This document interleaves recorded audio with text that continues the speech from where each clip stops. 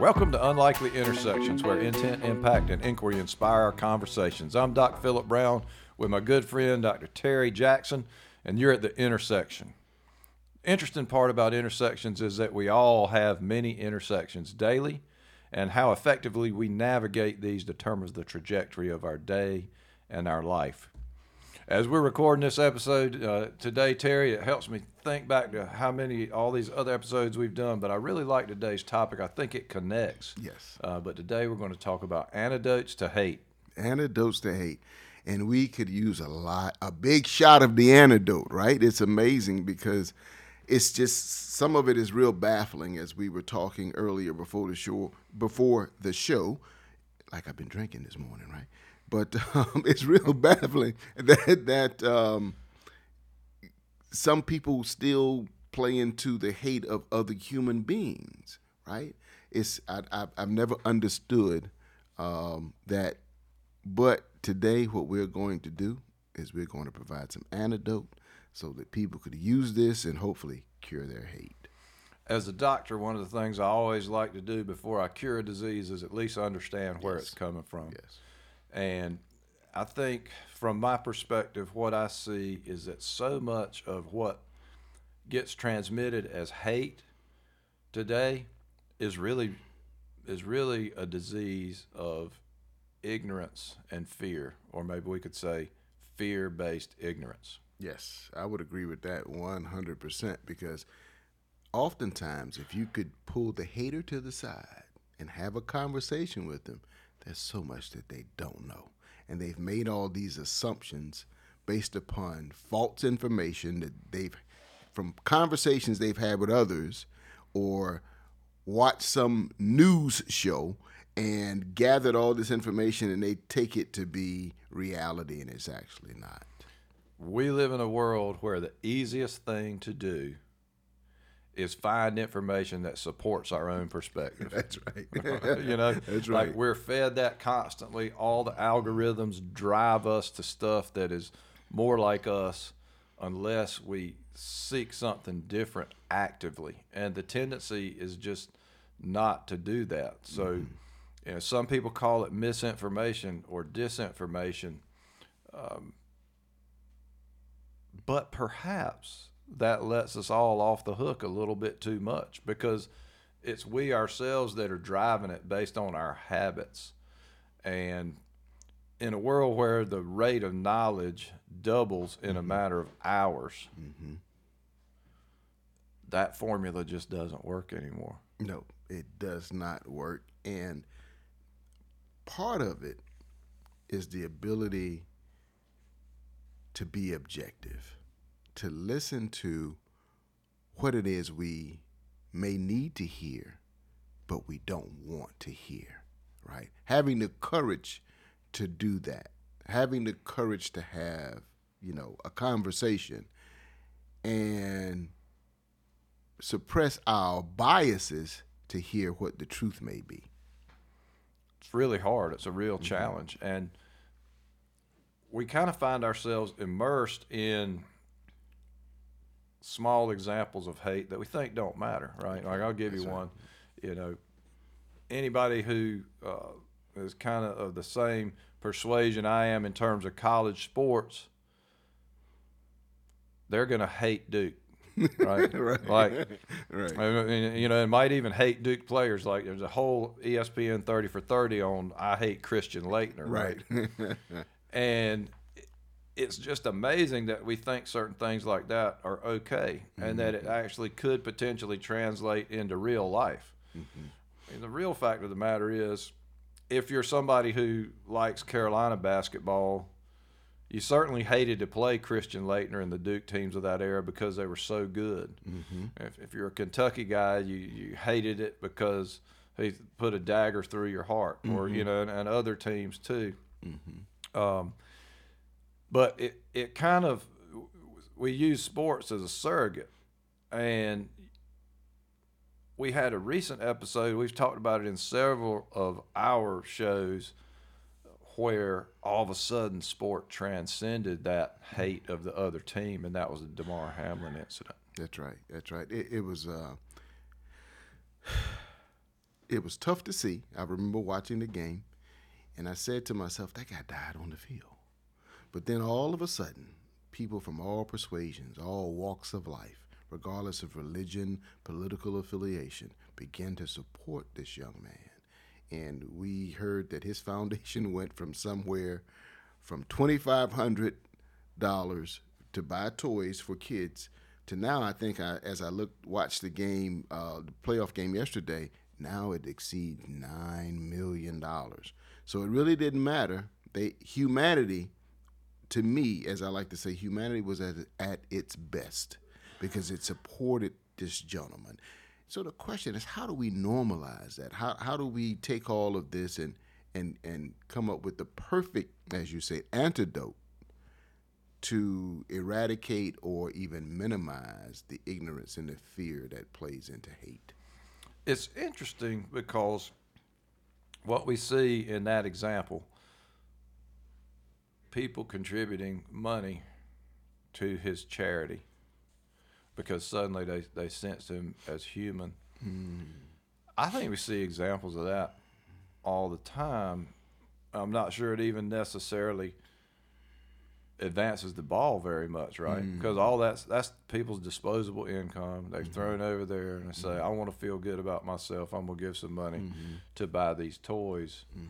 And unless we spend some legit time digging a little bit deeper on the humanity issue, it can just pass us by, right? We've made ourselves feel good. We've made a little donation.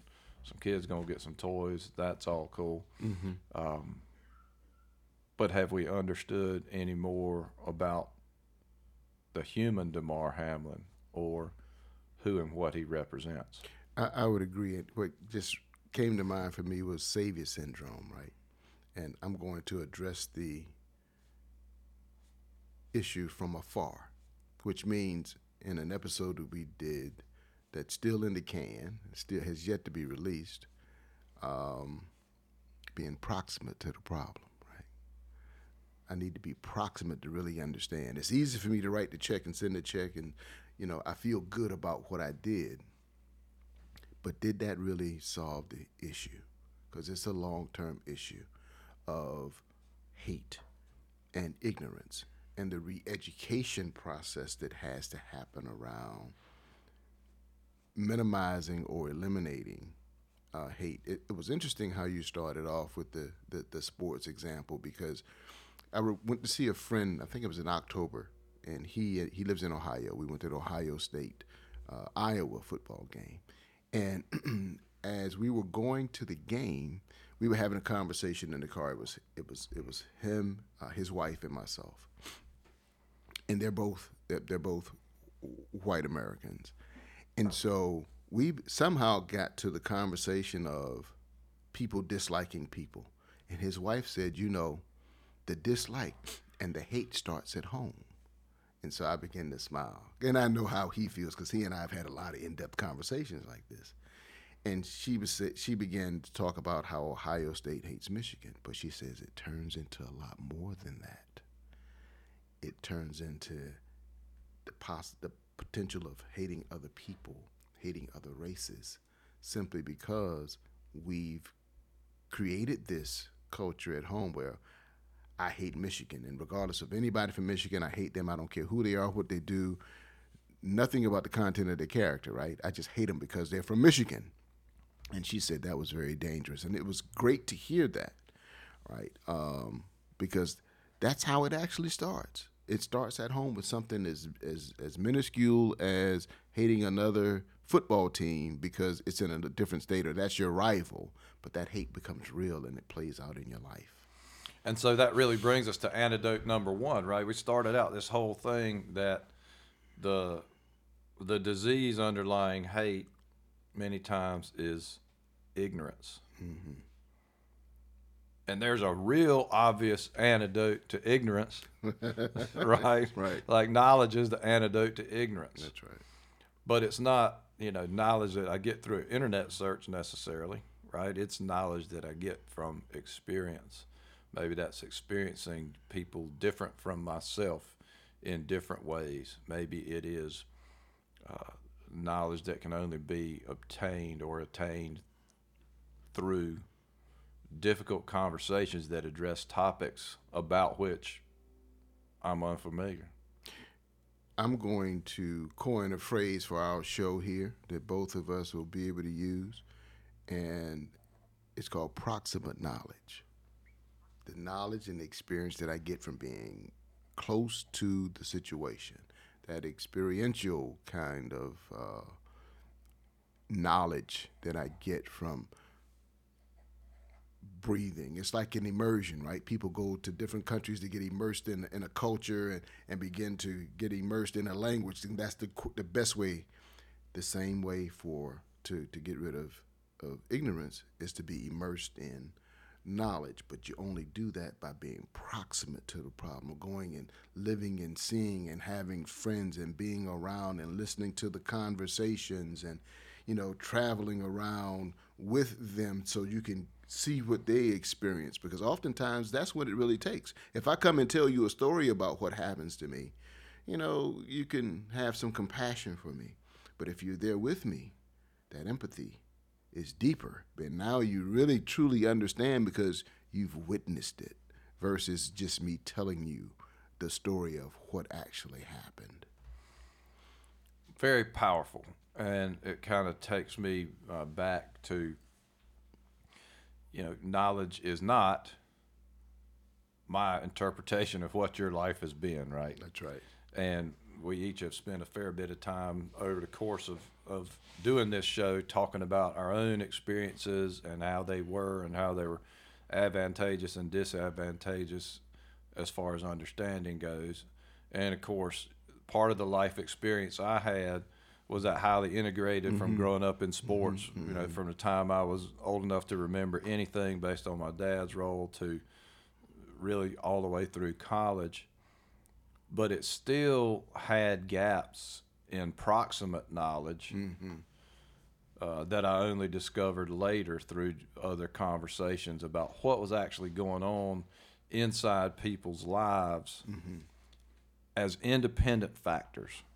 Right, and particularly around the construct of race and how that was a very different life, even from the life that I shared with people of a different race. Their life on their own was very different than what I could ever possibly perceive. So I just have to accept that. And learn from it. One of the most powerful questions a young lady asked me, and I think I mentioned it before on a previous episode. She asked me, she said, so, classmate, graduated together. We were down on Riceville Beach one warm day. The whole class was down there. And she asked me, as we were around the water, so how do black people dry their hair? And I said, the same way you do, with the towel or hair dryer. But it was an honest question, and she didn't know. And when you talk about ignorance, the ignorance of not knowing or seeing me so different that she didn't realize that I would dry my hair the same way that she dried her hair. I chuckled when I heard the question because, again, it goes back to the not seeing me as human. And I remember my senior, I think it was my junior year. It was actually my junior year playing high school football. One of the young ladies who was a cheerleader, African American, after we were getting ready to go to practice and we saw her, and she said to me that the daughters of our then head football coach came up to one of our running backs and was very innocent in saying this and probably didn't know what she was saying. But she said, my daddy said that you guys are the N-word. And this is the head coach that we were playing for. And so we didn't believe it, so we asked the two young ladies, his daughters, to say it again. And they did. And so they gave us a little bit of a different perspective around our head coach. But I kind of knew the city that he was from. And so as a youngster, I began to connect the dots. And with that, I looked at him a lot differently And I always remembered that. But then what also resonated with me was some older black gentleman said, Terry, instead of going to your high school, you should go to the high school across town. Because there's never been an African American that received a D1 football scholarship out of the high school that you've gone to, which was incorrect at the time. There was one, a gentleman named Bun Rames. But your chances would be better if you went over here because of the football coach that they had there, Mr. Joe Miller at the time, versus the coach that you played for, Lonnie Baker. And so I didn't believe him. I had faith in humanity. And they were correct. It was interesting, the talent that came out of Harvard, especially a football talent, that never had that opportunity because of the coach and his views. It was quite interesting. And it's rare that I tell the story about the daughters, but I couldn't believe it. But they did, and it was real. And I remember that to the day, and I was 11th grade at that time. And it's interesting, you hear that and kind of leaves a person speechless to a certain extent. And it makes somebody think, is there hate there, or is that a level of ignorance about humanity, or is it something, it just kind of leaves me with the say, what in the world, right? Yeah, like that's exactly. what, where I'm from, that's what we say. Like when something is just unbelievable, we say, well, what in the world? Yeah. But a lot of it's ignorance. Being curious, it always takes me to a different question I've grown a little bit in how I question. I hope it's better, but like it's what must be true for his behavior to have been that. Right. I'm gonna tell you another funny story. There was a time in this city that I owned the bail bond business, and I've talked about it. But I was one day I got a call from a friend, gentleman I played baseball with from the 7th grade through high school, white gentleman. And he said, Terry, one of my workers is down in jail, and I need for you to go get him out. I'll meet you down there. And so we're down there, and he's explaining to me what happened. And it's the Mexican gentleman that works for him. And in his conversation with me, he was so comfortable with me because he knew me. He either didn't realize what he was saying, or he saw me differently. Let me put it that way. He says, yes, my guy got into a fight and somebody tried to stab him and a bunch of N-words jumped him. And he looked at me. He caught himself and he looked at me. He said, Terry, you know what I'm saying, don't you? I chuckled. I said, I know exactly what you're saying. Some people would call that a Freudian slip. But it was obvious that he saw me different than how he used the N-word, right? But the fact that he said it so comfortably to me and then he caught himself, it was very interesting. And I would say that was pure ignorance. Again, knowing the person, we played baseball together from junior high through high school to include Babe Ruth. And we played football together. But for whatever reason, he saw me different than what he was describing. And that's interesting in and of itself, because what happens a lot is when there are successful African-American men or African-Americans, when they do have white friends, their white friends see them differently. They don't see them as being African-American. They see them differently. So people, little white kids can look up to Michael Jordan and see him as a superstar and see him, but they don't see him as black. Whatever it is they see him as, I have yet to figure that out. Whatever it is that we're seen as, I have yet to figure that out. However, that in and of itself is ignorance as well.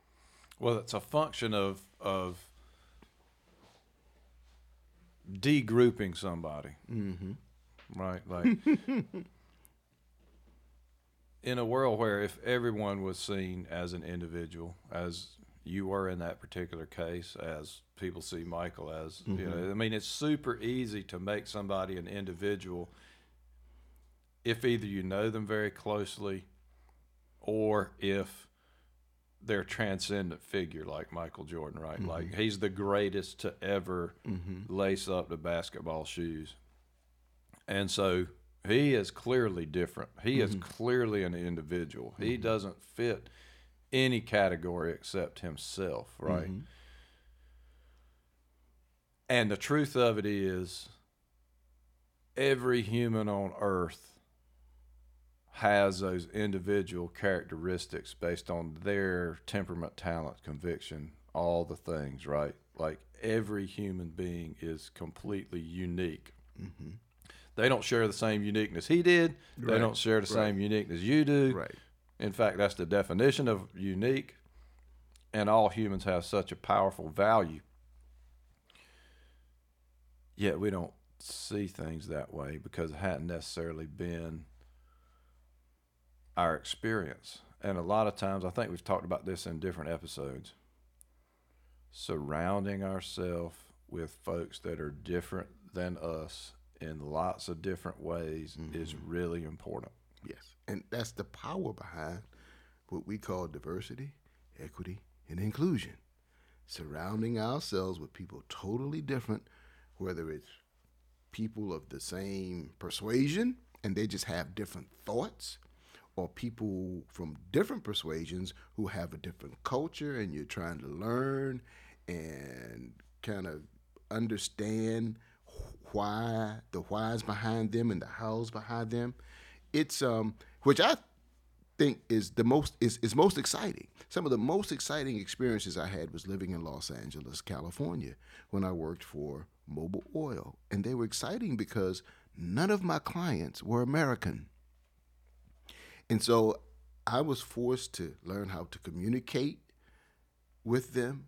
I was forced to understand their culture. And that's probably some of the best learning I've ever had. And so any biases I may have had against what they would say Muslims or anyone from another country, I had to look past that, because at the end of the day, it was about performance, my job performance, working with those who were Muslim, who were Christians from the Middle East, Muslims from the Middle East, who were Persians, who were Asians. It was about how do I connect as a human being to get them to understand that I understand what they're trying to do. They're trying to improve their business in such a way that they can take care of their family, right? That was and their needs were the same as their needs and desires were the same as mine. And fortunately, I was able to connect with them and still maintain some of those friendships. So I think I've just heard in all of that our second powerful antidote to hate, and that's a desire for business success. Yes. Because you look at a country like ours that is made up of people from so many different demographics. And, you know, we have several very large populations now of non-white, and we can predict out when white is no longer the majority in the country, right? So if you have a desire for business success,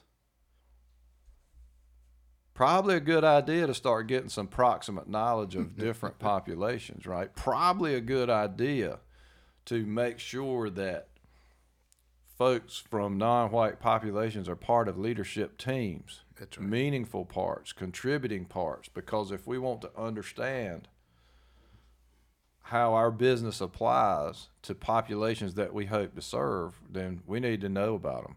We need to know about them. We need to kind of study and understand how they think, what moves them in their culture. You know, you go to the Japanese, some people, for instance, when I was in Pakistan, what I found that, you know, how we like to embrace and shake hands in the United States, they don't do that. And so, of course, they're different, you know, different religion dominates the country, Islam. And so with the Muslim, you just don't go up and shake a woman's hand. You just don't embrace a woman. You know, we have to, I guess, get out of our American culture and mindset to understand the differences of others, because ultimately what you want to be able to do is attract them to your business as well, attract them to your leadership team, attract them to your organization as employees, because they add value with different perspectives. And we find ourselves, in a global. Everything is global now, and in that context, the world really is shrinking. Right, there's so much interdependence, every industry, and it's never been more important, right, to have the ability to understand. And I think that's our third antidote to hate. Really, in my way of thinking, is humility, Yes. because that's what it takes, right? Like, I can't possibly be competent in all the different cultures that are even in my hometown, much less across the state, country, and world. But I can sure be humble enough to listen, Mm-hmm. and to listen well. That's right. And I will add to that vulnerability, right? The vulnerability to expose who you are, expose your knowledge base, and for others to understand that, hey, all I'm seeking to do is to learn. So help me learn more about who you are and your culture, such that it makes me a better person. That whole concept that you talk about with reciprocity, right? Being reciprocal. Um, I help you become better. You help me become better. We learn better together. And as a result of that, then what happens is we make the world a better place. Yeah, we did an episode a while back on whole truth, and I know your 23 is based around truth and how you participate in making sure the truth is out there. And it's fascinating to me what you're describing is a situation where both of our truths are important, Yeah, and they have a reciprocal effect, one right. on the other. And to the extent that we can understand that and have knowledge of what that is, it gives us a better solution going forward. And on a team, whether you talk about a sports team or whether you talk about a leadership team or any work-based team, having those understandings really improve the relational aspects that drive team performance. That's what was so important to me as I played team sports. The friendships that were developed. Um, we hung out together. We did a lot together, right? And I really thought that's what life was going to be like. Because from an early age of 10, engaging in team sports through all the way, to becoming adult, I'm like, well, this is, these are friends, these are brothers, these are relationships, and you know sometimes those relationships fall apart. Some of that's ignorance, and we all go our separate ways. But it was somewhat of an illusion, if you will, around what the world would be like as you get older and you start to experience or run into and bump into some of this ignorance that we are discussing, right? And so, it's not often that we really talk about the antidote to the ignorance, right? The antidote to hate, right? Of course, is love, but that's easier said than done. And so how do we actually apply this love through becoming proximate, right? It has to be action. It has to be an application to it, right? If I get to know you, you get to know me, we get to know each other, we get to know our, what we like to do. And that only comes from being proximate. You can't do it from an, uh, an observation. Well, you have to be proximate to really observe, right? We can't just write the check and make it happen. Well, that gets to one of my favorite topics is that being inclusive is a practice, Yes. and lots of different forces take us to different places on the trajectory of our life. I've talked about in the past how for in my life it was medical school when I really got into an environment which I'll call exclusive, and it was more exclusive not because we're doctors or doctors to be very soon, but based on really on the makeup, right, along racial lines in many respects. And we have to we have to figure out how to practice the skill of inclusion, because it, it's not necessarily a natural thing based on our training. Mm-hmm. But what we got to realize is that the human tendency, obviously, is to surround yourself with people like you, Mm-hmm. your tribe, whatever that is, Mm-hmm. because there is a fear, and we know that, you know, a lot of times underlying ignorance is fear, Mm-hmm. or other way around, underlying fear is ignorance. But so we've got this fear, so we surround ourselves with people that are like us. That's a pretty natural thing to do, right? Power protects fear. But we just talked about what it takes to succeed in life and succeed in a business context and all of this. And so it's actually uh, it's making our disease worse when we behave in that way, right? We have to intentionally practice doing something different that's really a fear-based thing. And for a lot of folks, that can be hard until you have success with it. Because you're talking about comfort.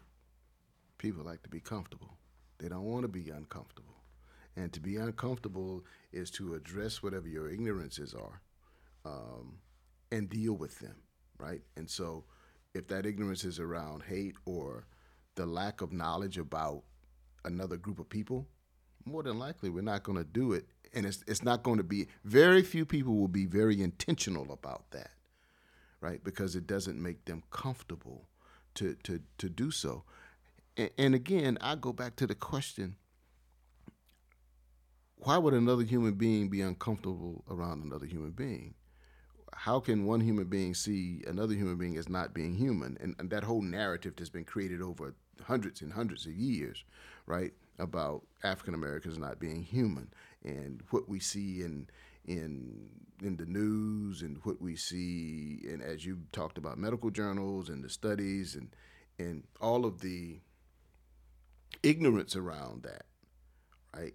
But yet and still they'll say, well, we know that the first man came out of Africa, and we know that the first man was an African man. I'm like, well, if that was the first man and that man was human and you're human, how do you see the difference? How do you create this difference? How do you read into this difference, right? It doesn't make sense to me. It's very illogical. Yeah, there's little logic in that. Yeah. But we know that there have been historical forces that have created that Yes. narrative Yes. for hundreds of years. Yes. And there are, at the crux of it, in many respects, there are economic reasons that it was done that way. Yes. You know, because it advantaged people in power. Power guards fear. Yep. It advantaged people in power at the expense of people who may not have had the power at that time, and then it could just perpetuate itself right on through. But we find ourselves in a situation where, you know, the time is up, right? Like, what got us here won't get us there to the next place, right? So I think we're seeing it play out in business performance in our country, certainly. Yeah.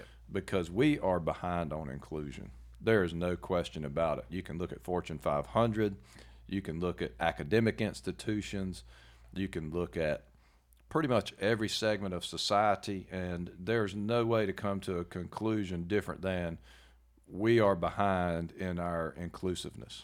And what's interesting is the data has been out there for many years that for those organizations that are more inclusive, they tend to be run well and they tend to be more profitable. And to add to that, the research shows that when a company names a CEO, names a person CEO, and that person is African American, the stock jumps instantly. What it also shows is when an African American is named CEO, when you look at their background and their history, more than likely they are more educated, better educated than I guess who another person that was in consideration, and they have more experience. And so African Americans tend to have higher degrees when they're in those positions. And the result of that is a jump in the stock market, which is what you really want, right? Because you're talking about shareholder value. That's the ultimate goal of a CEO, is to increase shareholder value, and so shareholder value is also increased. I I guess I researched that probably about a month ago, and I was surprised at what I saw. It's quite interesting. Oh, it's across the whole spectrum of inclusiveness. Even not CEO companies that are more diverse have all these performance factors elevate over time. Yep. And it's really interesting that we find ourselves in the shareholder value space, because I think you can certainly debate that that's the most important thing for a company to value, but you can't debate that that's how it's playing out right now for Right. most companies. That's Not right. all. We're going to have a future guest, I think, that shows how that's not exactly the case. Yep. That's right. But and Simon Sinek does a good job talking about how, and I mean that was a construct of the '70s that began to be totally pervasive by the '90s, and we've watched our country cycle from that cycle of upward mobility of the '50s and '60s to back to this income disparity that we see now, right? So we know there's a cycle to be had there, and the question is, when are we going to figure it out? Yeah, that's the question. When are we going to eradicate the ignorance around that particular topic to figure it out? I'm confident that it can be figured out, because what I found is human beings can figure out what they want to figure out when they want to figure it out. If they want to figure it out, that's the key. Because again, there's always someone that's advantaged and then someone that's disadvantaged, and it may not be the advantage of those who are advantaged to really want to figure it out, because all of this can be solved to me. In my mind, there's a solution for all of it. But the people have to be willing. Yeah, and you can make an extremely solid case for the phenomenon you're describing right now, where basically we have the issue of race being played in order to prevent labor solidarity. And that's played out over the course of history numerous times, and we really are seeing it now, where power, a source of power, kind of gives this shiny object of race relations and all of this, that prevents what should be a really natural collaboration of cross labor solidarity, which should have nothing to do with race. I agree, 100%. And that would fundamentally change a lot of the factors, and that recognition alone would actually change a lot of this hyper focus on things like shareholder value, and would have profound implications for income inequality across the workforce. For those who are not fans of the unions, and for those who are fans of the unions, a lot of the research shows that the middle class was created because of unions. The rise in the labor wages as a result of, now we may not necessarily agree with everything that unions do. There are always going to be those things that we don't agree with. However, when you look at the research, it shows that as the middle class was created, laborers were in place because they were trying to, what they say, protect the working conditions of the worker and raising wages. Now, as a country, the U.S. has always been after cheap and free labor. That's been the history of this particular country. And when we talk about solidarity, the first thing comes to my mind is Fred Hampton, who was a 19-year-old leader of the Black Panther Party. And a story comes to mind of a white gentleman who moved from, I think it was North Carolina, to Illinois, Chicago. He was a member of the Ku Klux Klan. And somehow he and Fred met. And Fred began to tell him it wasn't about race, it was about economics. And that your hate of me because you're being in the KKK and the way that you're voting is against your own self-interest. And as a result, over a period of time, Fred was able to convince him that we both have the same interest. And that gentleman ended up leaving the ranks of the Ku Klux Klan and began to partner with Fred Hampton as they began to become more unified around what the real interests were. And they were able to fight through all of the issues that divided them. Quite interesting. It is a fascinating history, and it comes back to that was a function of ignorance. Yep. Right? Like that was a function of ignorance, and learning how it should be different had great value in changing the perspective. And what we see now is back to that cycle of how we get information, how online presences give us more of ourself instead of different perspectives, and how that drives ignorance. We got to make it an active practice to seek information that is different, and I talked about this a month ago in my commencement address at my alma mater, right, is that there's a responsibility to seek opinions that are different from yourself, and the responsibility doesn't end there. It continues such that you also have a responsibility to legitimately challenge the way you yourself are thinking. If we do more of that, then we're going to find a lot more elegant solutions, because truth is, people used to have the saying, truth is in the middle, right?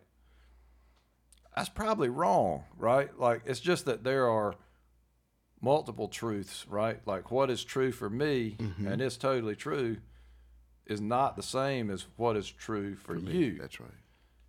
And both are equally valid. And if we want to go forward with a powerful new future, then we got to create a third way. That's right. That's the magic happens with that third way. I think we talked about this in an early episode, and I think the phrase was shared reality, right? Getting on the same page, your truth and my truth, and we have a conversation, and we have two truths, and we create a third truth that's much bigger than your or my truth individually, but it is that third way that you speak of that moves us forward. That's right. It's your, it's co-creation, right? Yeah, Co-creation right. leadership. Yeah. I mean, and doing that is the way to move forward. The ultimate antidote to hate, in my opinion, is co-creation. Yeah. Because that gets at all the other pieces, right? That says, I got to have proximate knowledge. I've got a desire for business success, right? I'm humble enough to know that my way isn't the only way. I'm vulnerable enough to tell somebody different than I am that I got some gaps, right? And I'm collaborative enough to work together with somebody to create something that I don't get lost in because it's part me, and you don't get lost in because it's part you. And we've co-created this new shared reality, that we go forth with and adjust on the fly. That's right. That's right. It's never set in stone. It's always a journey. It's always, as I think it was Adam Grant who says, think again, right? We always have to think again every time. Yeah. Yeah, well, this has been a fantastic discussion. Like so many of our episodes, there's no answer, right? But we did come up with what I think, and I hope our viewers will think, are several pretty good antidotes to it. You coined a new phrase that, as far as we know, based on our knowledge, right? Proximate knowledge. We talked about the desire for business success, humility, vulnerability, and co-creation. That's 5 pretty good steps to eliminate hate. And we want to thank all our viewers for spending the time with us here on Unlikely Intersections. If you want to see more, unlikelyintersection.com, or Unlikely Intersections on Facebook or YouTube. You can catch me at Doc Philip Brown on LinkedIn, or Terry. You can catch me at LinkedIn, Terry Jackson, PhD. Thank you for your time. Begin to co-create with other human beings and realize that all of us have the same interests and the same desires. We'll see you at the next intersection.